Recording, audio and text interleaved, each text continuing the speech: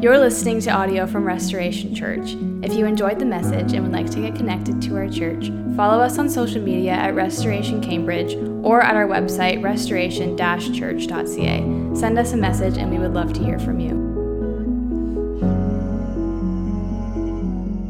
So if you do have a Bible, Acts 27, that's where I'm going to be this morning, Acts 27. We are really getting to the end of our series called Navel Gazing in the book of Acts. I have enjoyed going through this series, tracking through the life of Paul, a man who was radically changed by the person of Jesus.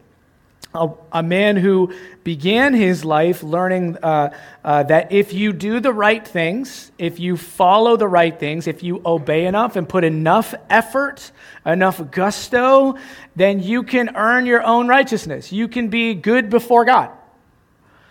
But someone who then was confronted in an unexpected way by the person of Jesus with grace. I have given my life for you. Here is my righteousness, I have given it to you. And he completely changed his life and went about all that known world planting churches and sharing the gospel. So it's been encouraging to go through that this confrontation with Jesus involved Paul turning things from gaining his own self-righteousness to then giving the righteousness of Jesus, preaching the righteousness of Jesus all throughout the world. My kids this week, by the way, that was awesome. We probably need their energy more. I was like, they are doing actions. I'm like, you know what? We probably could learn a lot from that. Yeah, we probably could. I love that. I love seeing the kids and their energy. This past week, my kids at school did a Christmas performance Christmas concert. It's a public school, so I didn't, you're not singing "Come Thou Long Expected Jesus." More like "Hip Hop Reindeer" was one of the songs. They did sing this song, "Jolly Old Saint Nicholas," which has nothing to do with the real Saint Nicholas, but there was a Saint Nicholas. I don't know if you know the story. St. Nicholas lived in the 3rd century in what is now Turkey, but Asia Minor. This is where Paul wrote a lot of his letters and Paul did a lot of his ministry. That's where St. Nicholas is from. St. Nicholas was born to a wealthy family. His parents, though, were devout Christians, but they died when he was young. So he took the words of Jesus literally. What a crazy idea that he took the words of Jesus literally. His very large inheritance that he got from his parents, he decided to take the words of Jesus literally and said, give it away to the poor. And so he did. That's the story of St. Nicholas. He gave away all of his inheritance to the poor, the needy, and the sick. And he became known throughout the land for his generosity, particularly toward who? Children. Hence, St. Nicholas.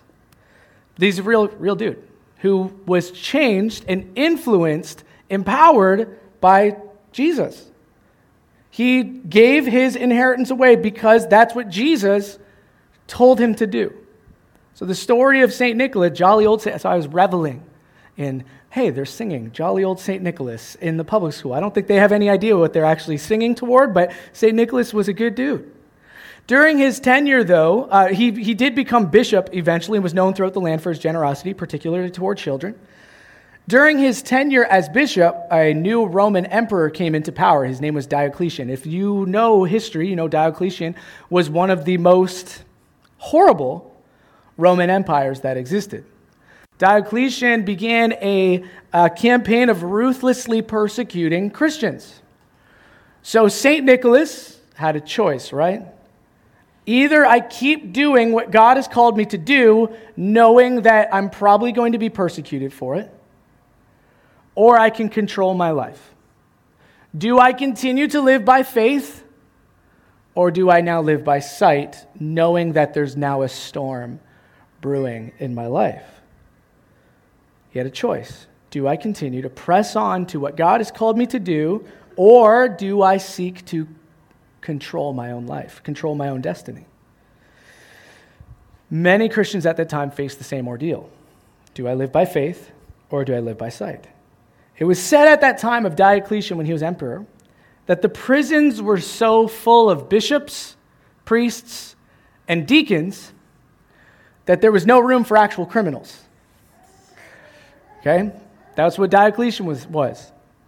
It was so full of bishops, priests, and deacons that there was no room for actual criminals, for Nicholas himself occupied one of the cells. So he was thrown in prison. Christian history is not always pretty. I mean, if you look through church history, it's not always a pretty scene. However, it's full of similar stories like St. Nicholas of faith. People choosing to live by faith rather than maintaining control of their life and living by sight. While we can easily dwell on the fight for power and control that have plagued the church throughout history, there are people, by the thousands, who've pressed on not for gain of control, not for gain of power, not for gain of influence, but courage. They were filled with the courage of the Lord and pressed on to continue to do the right thing that God had called them to do. There's thousands, millions of Christians throughout history that continue on to this day.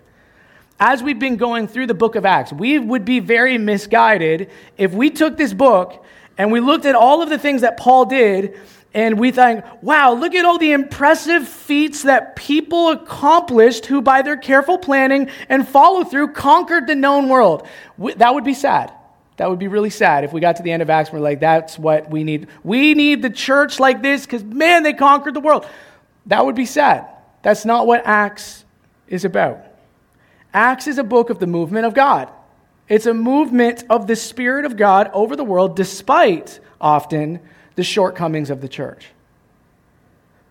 With nothing but faith to fuel ordinary Christians to do extraordinary things. That's the story of Acts. Paul was a normal guy. I mean, I don't know if he's normal. He's probably like type A personality. Maybe a little annoying, like he seemed a little headstrong sometimes. But he was a human being, just like you and me. It was faith that fueled ordinary people to do extraordinary things. That's the book of Acts. Not through careful planning, not through, impressive achievement, but the Spirit of God moving throughout the face of the earth and calling people to follow him. So as we go then through and wrestle through this book of Acts, we can't do is the wrong motivation or response to the book of Acts would be, okay, now I got to go and get to work. I got to get out there and get to work just like Paul. That would be wrong. That would be a wrong response to the book of Acts. The question that I think we have to wrestle with is, do I believe in the working and plan of God? It's not I just got to get out there and do the work just like Paul, but do I believe that God is still moving today as he was in the early church? Do I believe that? Do you believe that? Say amen if you believe that. Like if God is still moving, it should then cause us to respond if we truly believe that. Here's why I say this. If it's just I got to go out there and work, I got to preach the gospel. I'm going to stand on the corner and preach the gospel, which would be not bad. I got to go do what Paul did. A little bit, not really wanting to, but I got to go do what Paul did. The tendency will be this: I'll serve God but still maintain control over my life. It will be serving God fueled by your own fear rather than faith. If it's not, I don't really believe God is working, I just got to go get to work myself. It will be serving God fueled by fear, not by faith. You'll only serve up until a point where your control is then threatened, then you'll look somewhere else to serve. I've experienced that too. Like, I'm going to serve God, I'm going to do what God wants me to do up until I'm a little bit threatened in my own control, then I'm going to go do something else once it gets a little uncomfortable for me. That's what will happen if you are serving fueled by your fear rather than your faith. When you look at Paul and why he does what he does, Ryan, thank you, there you are. Pastor Ryan preached last week, and it was awesome. Yeah, amen to that. I'm super thankful. If you didn't get to listen to it, I encourage you to do that. Go on YouTube or Spotify. All the stuff is on there. Listen to it. The last few weeks, we've been going through the whirlwind of Paul's life. man, like going up before governors and kings, having to give defenses, and he was beaten basically to death and having to carry away like a Roman soldiers had to carry him out from a raging mob. He's been through a whirlwind and back, and all his defenses, Felix, Festus, King Agrippa, that Paul, I just called you the Apostle Paul, Ryan, that Ryan shared last week. Well done, Ryan. Must have been really good. And in the middle of that, Paul, not Ryan, Paul makes his appeal, say, I appeal to Caesar. And Felix says to him, or to Festus says to him, to Caesar you have appealed, to Caesar you will go. And they hand him a bus ticket, and now he's on his way to Rome. No, that's not what happened. Voyages in antiquity would have taken a very, very long time, weeks, months, many stops along the way. So Paul finds himself in the start of another, as one Bilbo Baggins, another adventure. This time, though, as a prisoner. And this one, honestly, in this chapter in Acts 27, kind of tops them all. You're almost reading, you're like, did this happen? And I believe it did.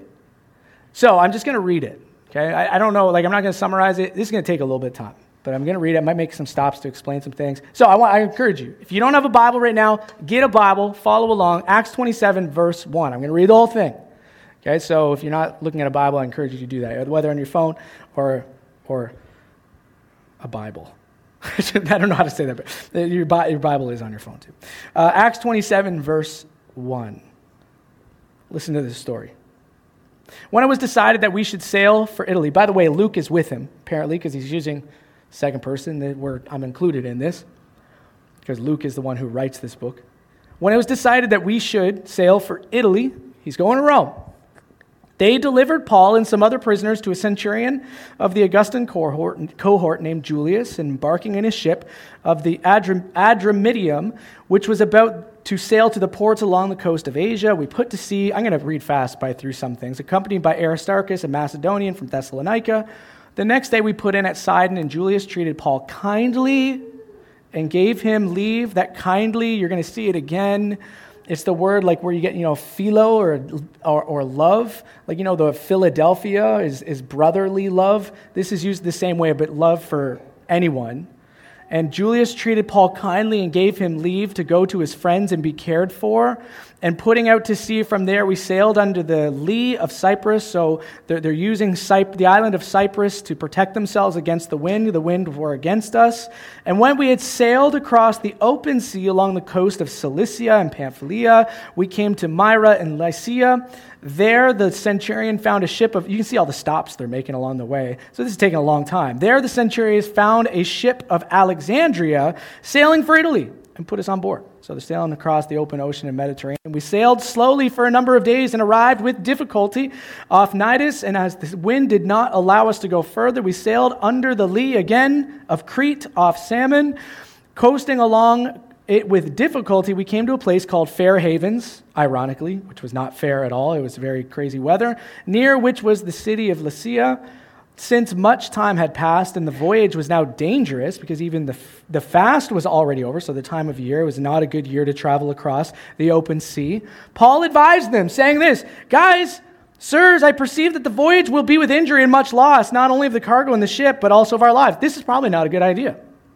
But the centurion paid more attention to the pilot. You're just a prisoner. The pilot knows what he's doing. And to the owner of the ship than to what Paul said.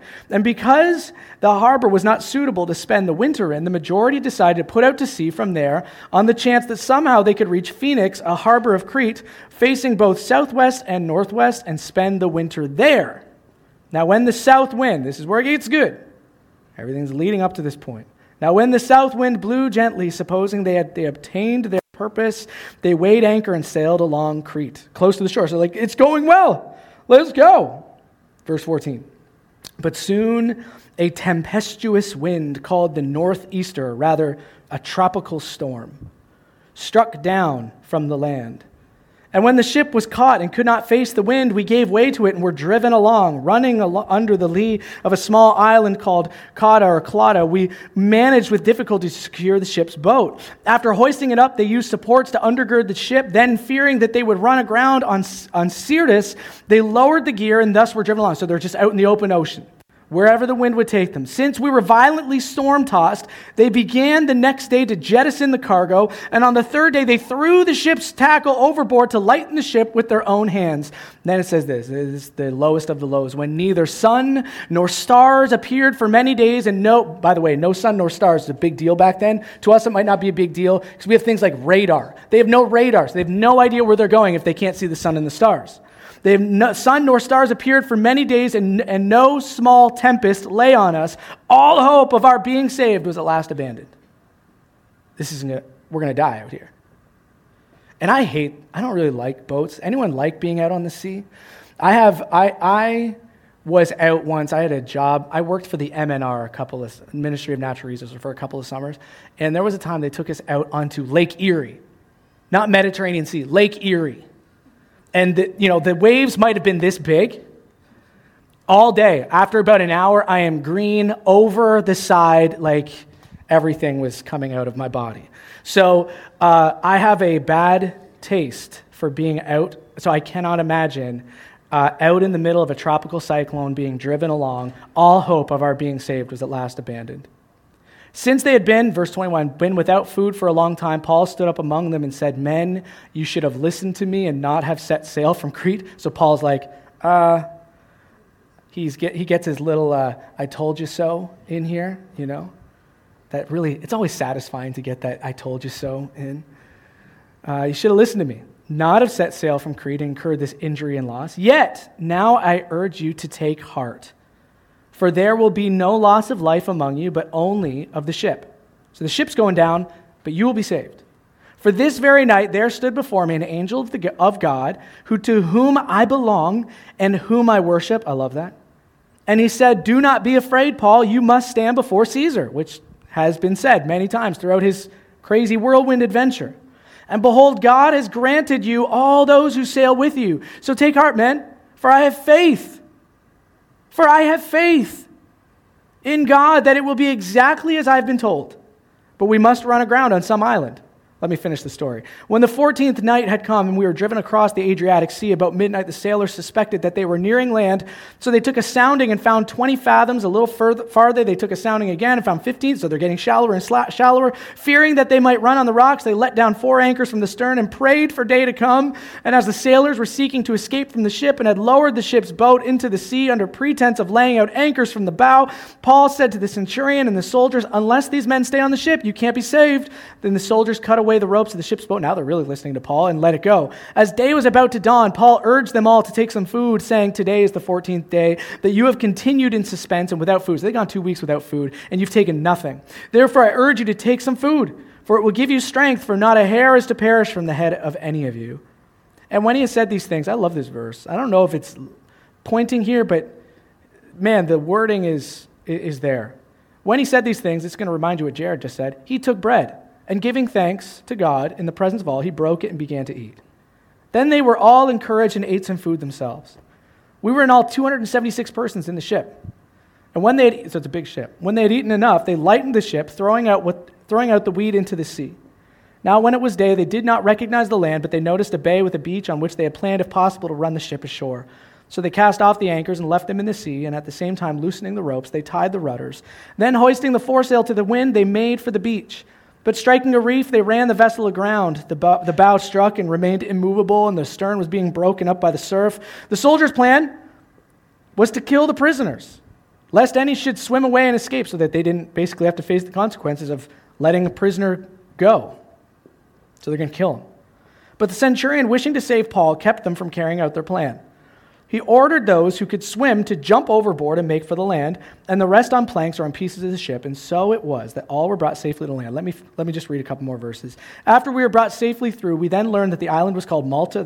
It's still an island in the middle of the Mediterranean. It's a tiny little island right in the middle of the Mediterranean. The native people showed us unusual kindness or hospitality. They kindled a fire and welcomed us all because it began to rain and was cold. When Paul had gathered a bundle of sticks and put them on the fire, a viper, like you think, I just survived a shipwreck, and then a viper comes out because of the heat and fastens on his hand, so it bites on his hand. When the people saw it, the creature hanging from his hand, they said to one another, "No doubt this man is a murderer, though he's escaped from the sea, justice," and it's some translations might be a J, because they meant like God himself has not allowed him to live. He, however, shook off the creature into the fire and suffered no harm. They were waiting for him to swell up or suddenly fall down dead, but when they had waited a long time and saw no misfortune come to him, they changed their minds and said that he was a god. Now in the neighborhood of that place were lands belonging to the chief man of the island named Publius, who received us and entertained us hospitably for 3 days. It happened that the father of Publius lay sick with fever and dysentery, and Paul visited him and prayed, and putting his hands on him, healed him.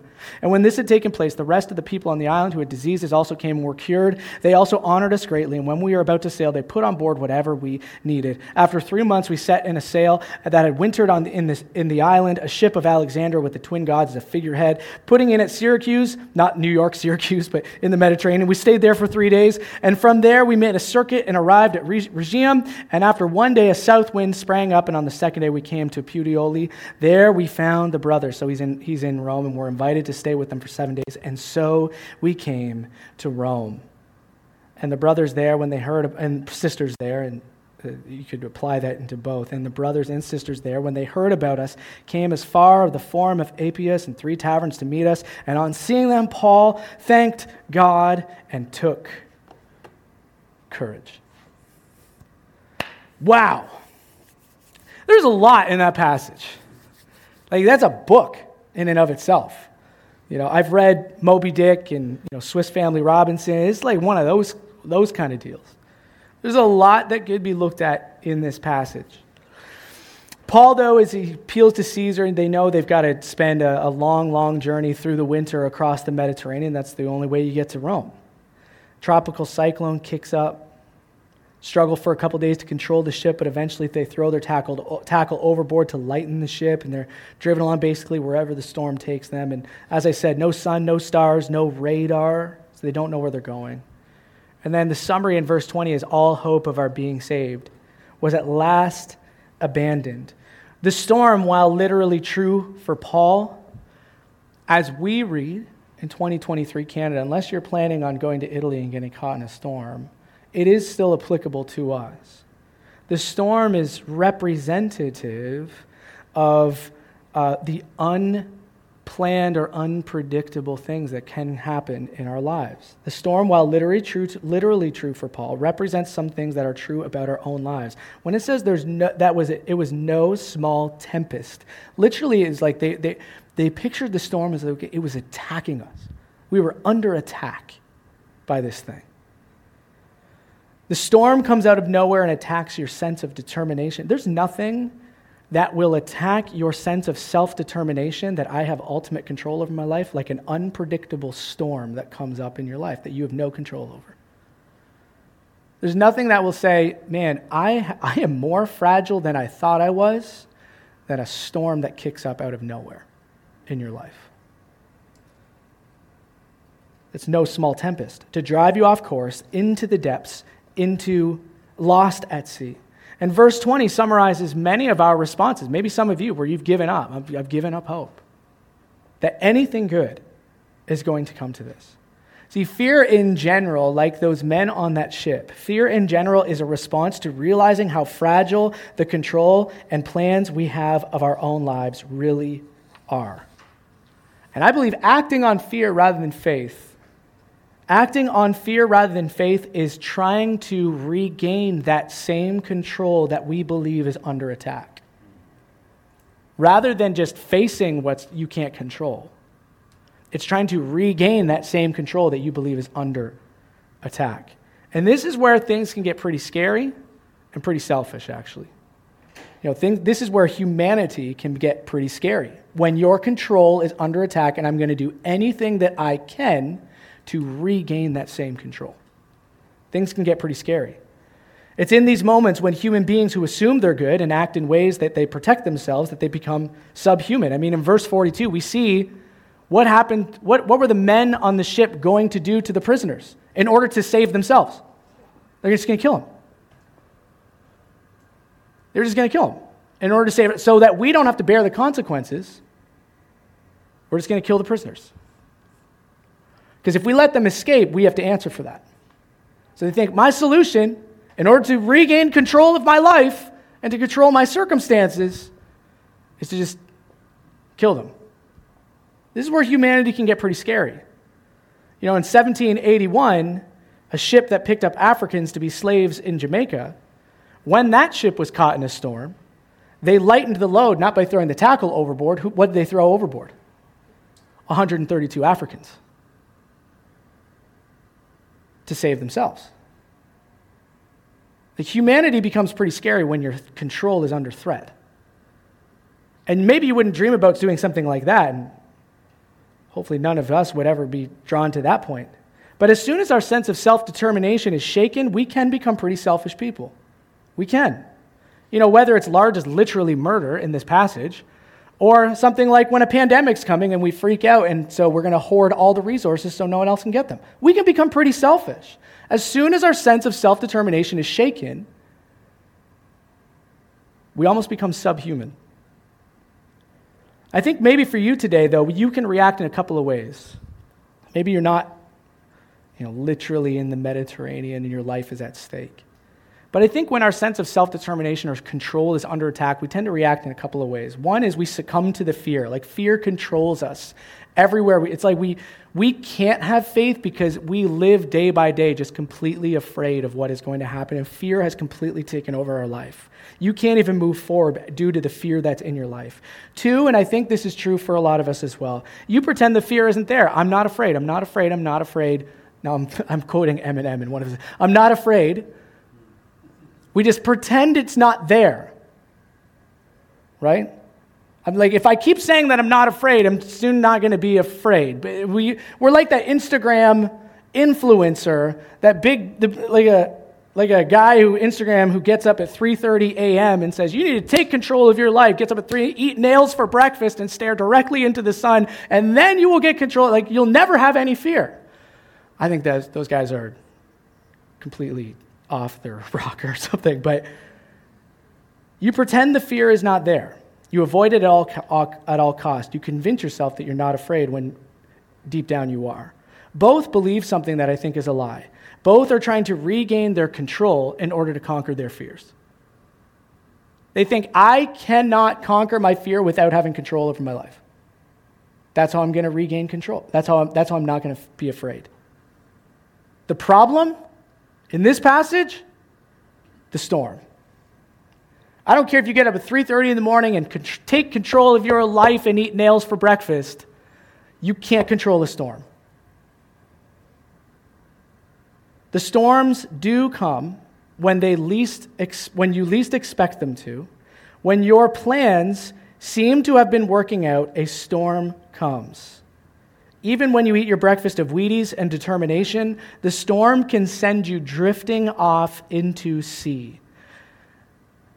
When you say your vows for your marriage, there are things that will come that you did not predict and you didn't plan for.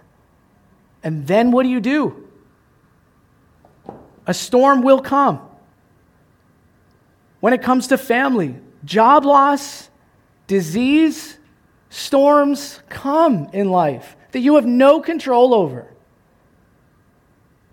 My friend, I said this a couple of weeks ago, I think, to you. My friend Dan is a church planter in Port Dover. He and his wife Jill have 3 beautiful children. Their youngest is 4 years old, Luke. We spent Friday afternoon, Nikki came with me and we prayed with Dan. There was an event, a 24-hour prayer event for Luke. Basically, Luke's brain cancer has come back and there's no cure. He's due to die in 6 days. There's nothing Dan can do other than pray. He has no control.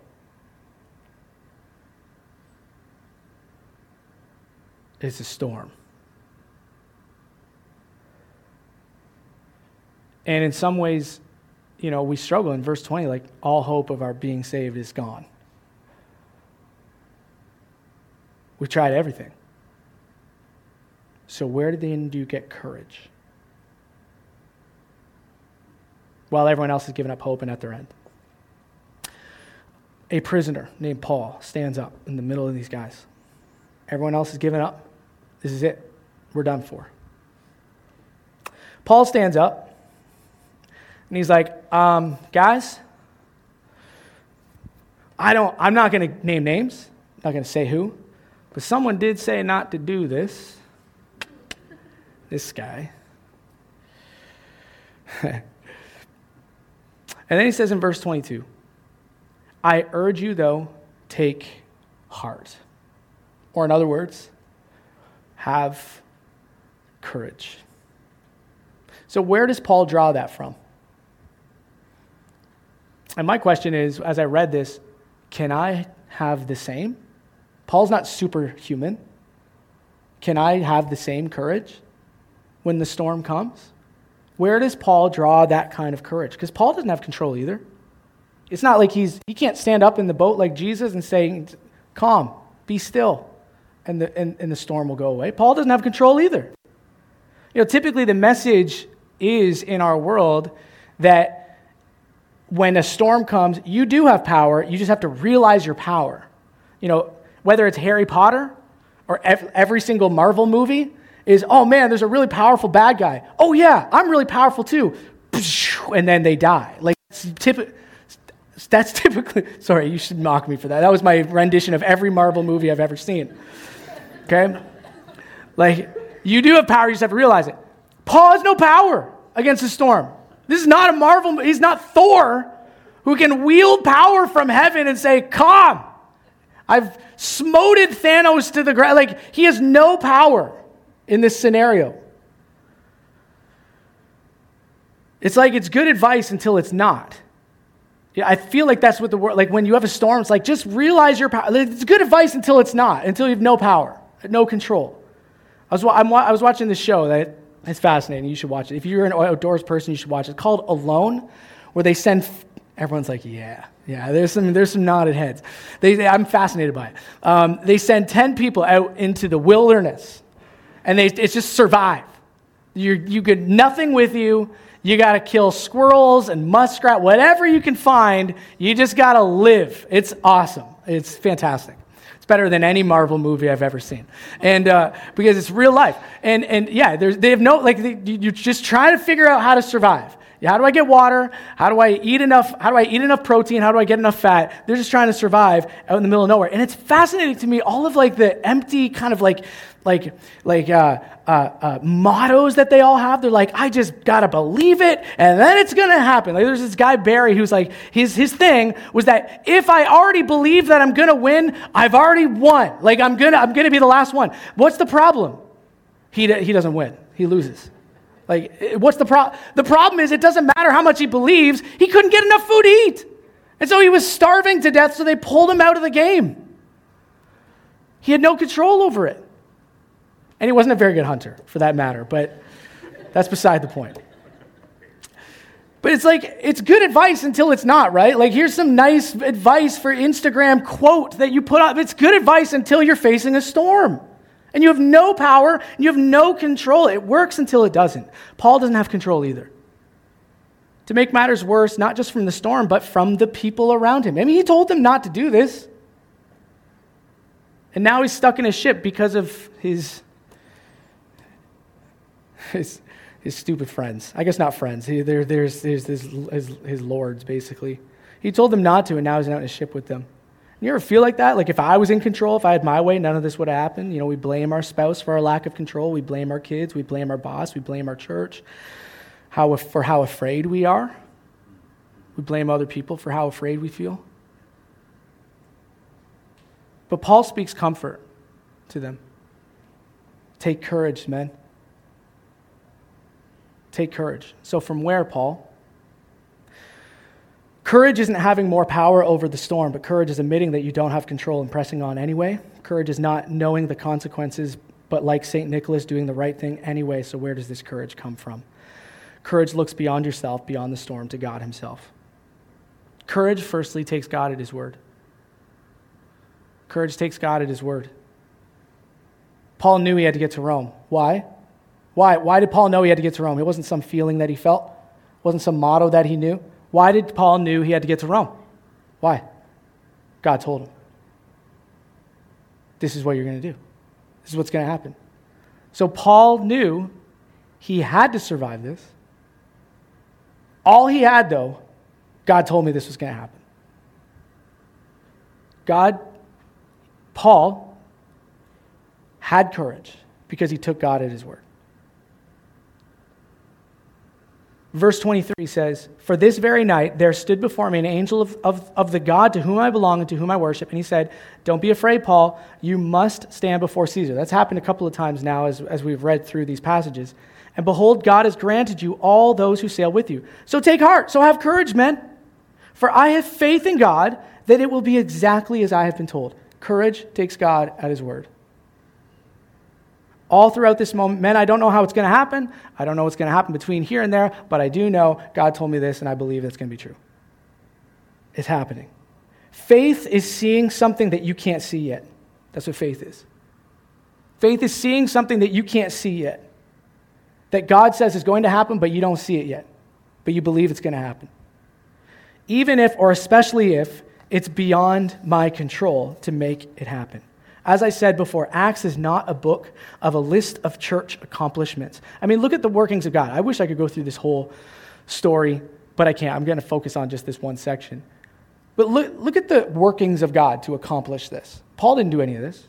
Like, did you notice all of the things that happened in this story that Paul had nothing to do with? For one, being shipwrecked on Malta. If you look on a map, Malta is like a dot in the Mediterranean. It's like a needle in a haystack to actually be washed up on Malta, of all places, in a storm. God did that. The centurion's order of compassion. If this was just some other Roman centurion, Paul and the other prisoners are dead. But God had worked that there was a compassionate centurion who was in charge on that ship. Not only that, but the native Maltese people were filled with did you notice that? An unusual kind. This is weird. An unusual kind. You think that's just like they were unusually kind? Who was doing this? God was doing this. The protection of God in a snake bite, where everyone thought, oh man, he's doomed. But God protected Paul even from a snake, of all things. And I love this part, because it literally says he took courage from it, even an unexpected greeting from brothers and sisters in Rome when he gets there. All of these things. Did Paul do any of that? Your head should be this. Paul did none of that. All Paul knew was that I know it's got to happen. I have no idea how it's going to happen, but God said it's going to happen, and I will take courage in that. Courage takes God at his word. No way any of these things could be predicted. All Paul had was faith in the promises. Our problem, like Paul, is we don't get to see how it's going to work out either.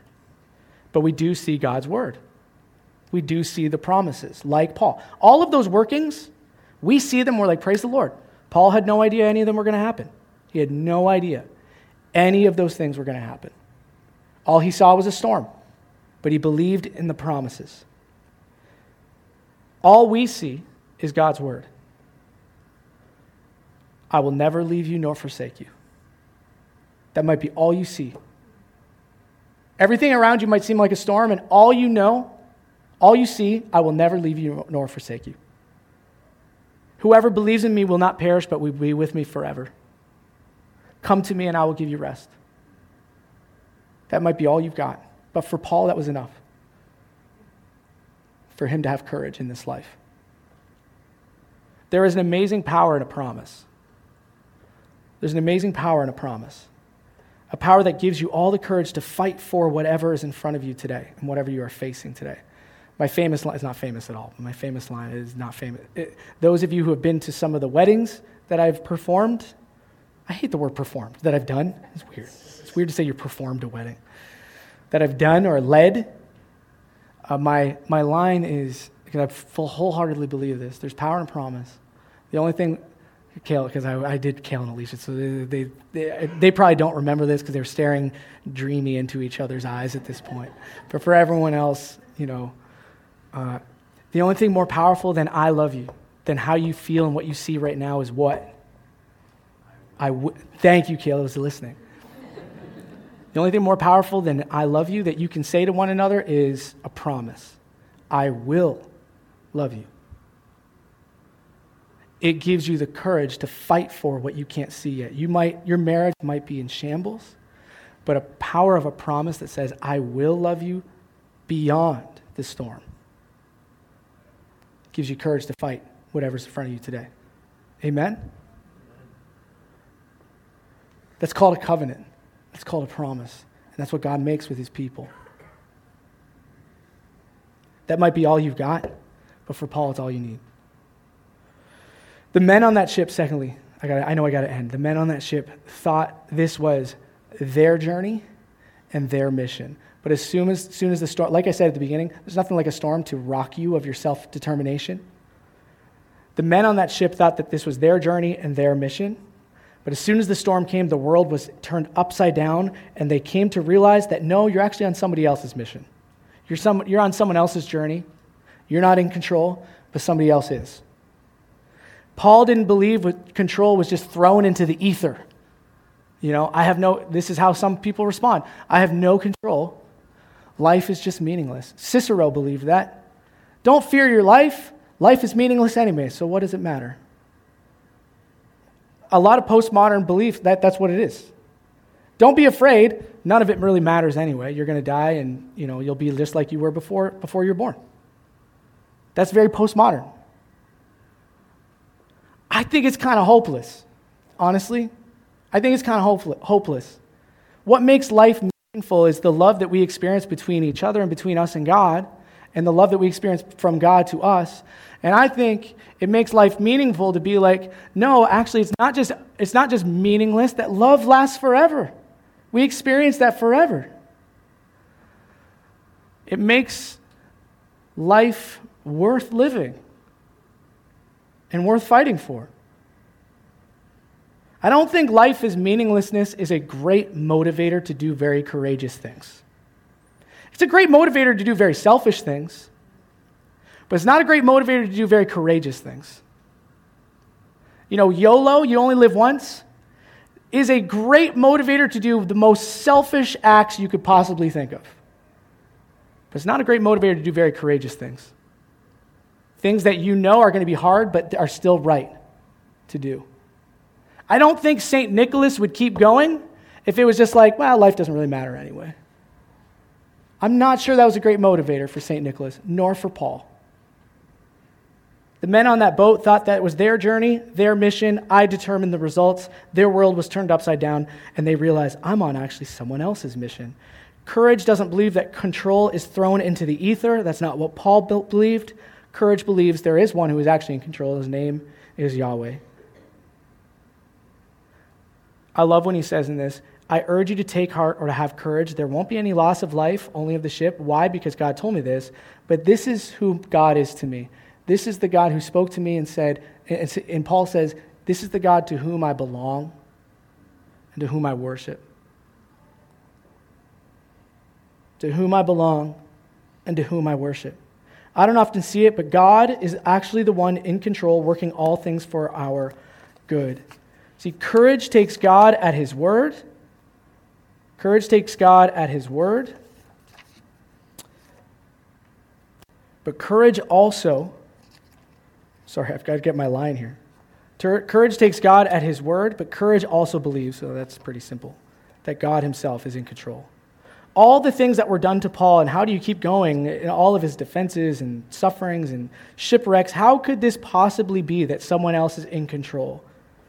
There was another who was in the Bible, if you look at, who was unduly persecuted by not his Roman overlords, but by his own brothers. His name was Joseph, and some of you probably know this verse that we take great comfort in.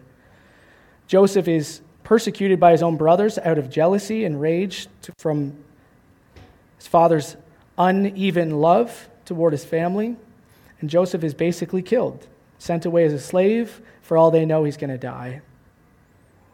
At the end of it, obviously, God worked in the background all of these things that no one else could plan, not even Joseph himself. And Joseph says these words to his brother that are true for us today. What you intended for evil, God himself intended for good. What you intended for evil, God intended for good. Notice that when Joseph says that, he doesn't say that all the things that happen are good. And in no way am I saying the storm that you're facing is a good thing. In fact, in some of the storms that we face, they're intended for evil, and they're not good things. But in the background, God is still working. That's the faith that we have. That no matter what happens, God's control isn't trumped or under threat, like ours is. God's control is never under threat. Courage is believing God himself is always in control, and that's never a threat. All things happen for our good, and they are never out of his control. We may never know why, and I do not want to be the pastor that when something horrible happens to you, I'm like, this is exactly what God is doing in your life. I never find that very helpful because I'm not God. I never know why. But I do know this. God is in control. And you can keep going because God is in control. When Paul says, this God to whom I belong and to whom I worship, it's a very intimate term. Like he is mine, I am his. It's very intimate, right? When you use the word my, it connotes that you know that one intimately. You know, there's another church planter that we'll go on retreats or hang out with, and his name is Aaron. And so Nikki, when they're talking about Aaron, between the wives, they'll be like, is that your Aaron or my Aaron? You know what I mean? What are you saying? You're saying you know that person intimately, right? Like this Aaron, that's not my Aaron, that's your Aaron. That's what the other wife says. I don't want that Aaron. That's your Aaron, Nikki. Get him away from me. When Paul says, this is my God and I am his, he is saying that I know him intimately and he is with me even in the storm. I am his and he is mine is a statement of intimate relationship. Sometimes we go through these storms and we start to question, and our faith is rocked, and I think there's a place for this. But we have to remind ourselves, and we are here as a church to remind each other, sometimes we believe that, God has abandoned me or he's punishing me. No, Paul, I am with you in the storm. It's the most radical thought. I'm not actually alone in this storm. In that show Alone, the winner, I really liked him. One, you can't take a gun, so you have to fashion a bow and arrow in it. He shoots a moose and kills a wolverine with a hatchet. He's a crazy person, okay? He's a crazy outdoors person. It's like every man wants to, I want to be that guy. That's who I want to be like. If I don't kill a wolverine with a hatchet, I have not lived. And his name was Jordan Jonas. I watched an interview after on YouTube of this guy. And some of the people dropped out because they just were filled with such loneliness. And I was kind of like taken aback because he seemed like a nice guy, a good guy, but I didn't know fully his story, and I don't know how much they show because they have to take the camera. No one's filming them. They have to film themselves while they're out there.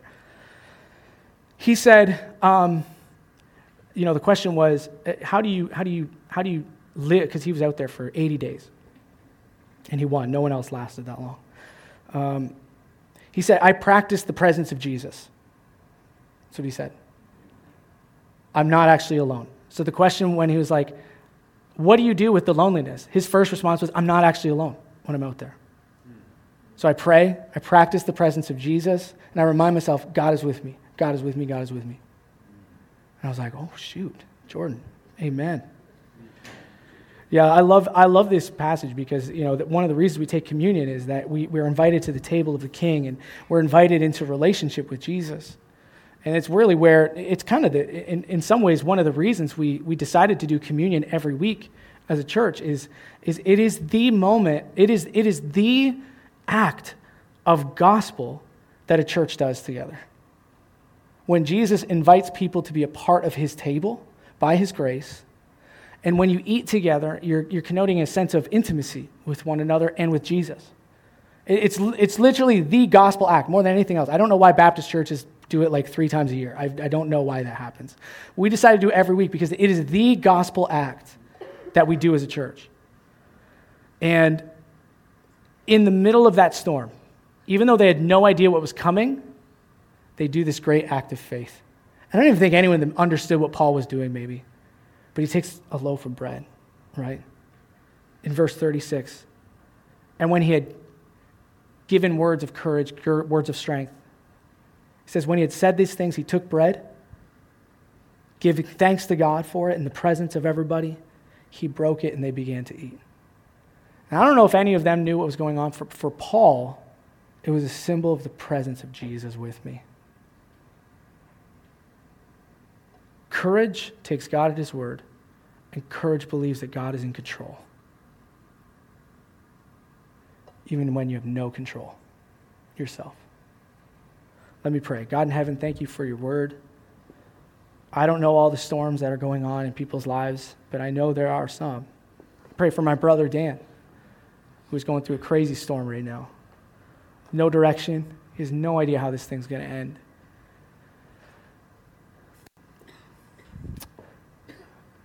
But what I love about my brother is he's like, I still believe God is good. There are things that I don't know in this life, but I do know that God is good. He has a plan for me, he has a plan for Luke, even though I don't know exactly what that is. And he displays great faith in the middle of that storm.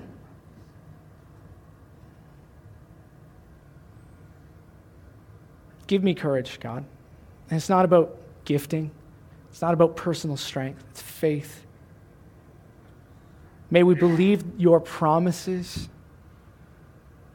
When we're scared of what's going to happen to the church or what's going to happen into the church in this world, you have said, I will build my church. That's an I will. That's a promise. I will build my... We don't need to be filled with fear. We need to be filled with great faith and courage to do the right things because you have promised what's going to happen. I will build my church. The gates of hell will not prevail against it.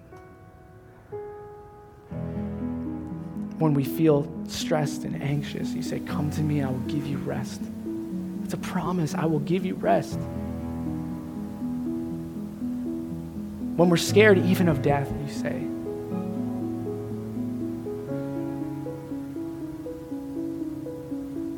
the wages of sin is death, but the gift of God is eternal life through Jesus Christ our Lord.